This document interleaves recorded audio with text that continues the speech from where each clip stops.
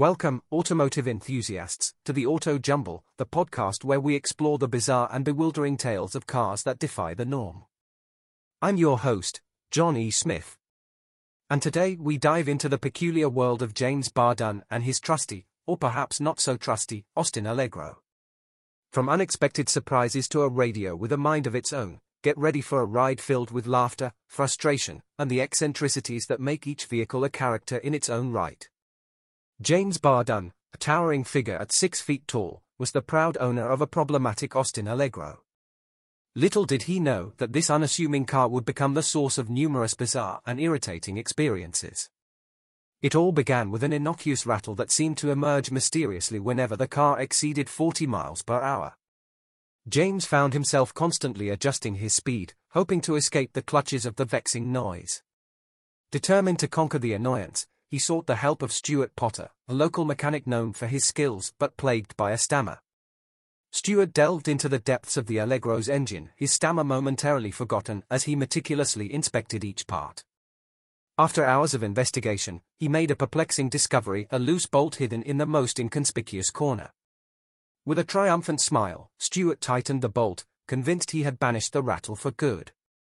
However, James soon encountered another quirk: an unpleasant smell emanating from the driver's seat. It wasn't the typical scent of worn leather or aged upholstery, rather, it was a peculiar aroma that left him scratching his head.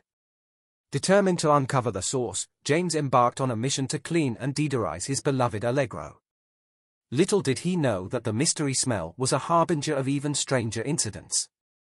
One day, as James was driving through town, he suddenly noticed an unwelcome surprise in the glove box: a mysterious deposit that wasn't part of the car's original design. Shocked and disgusted, he couldn't fathom how such a thing could happen. The Allegro, it seemed, had become a clandestine receptacle for unexpected surprises.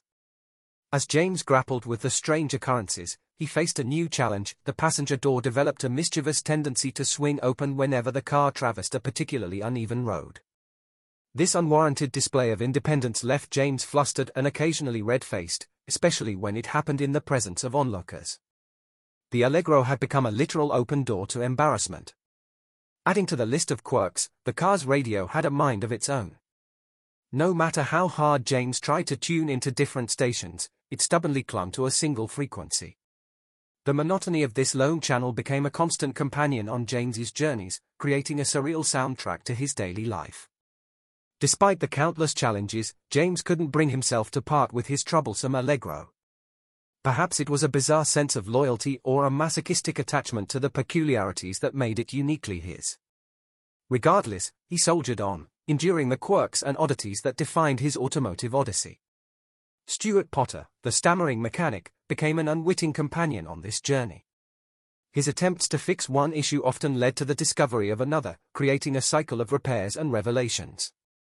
Stuart, though frustrated at times, took pride in his role as the troubleshooter for James's eccentric Allegro.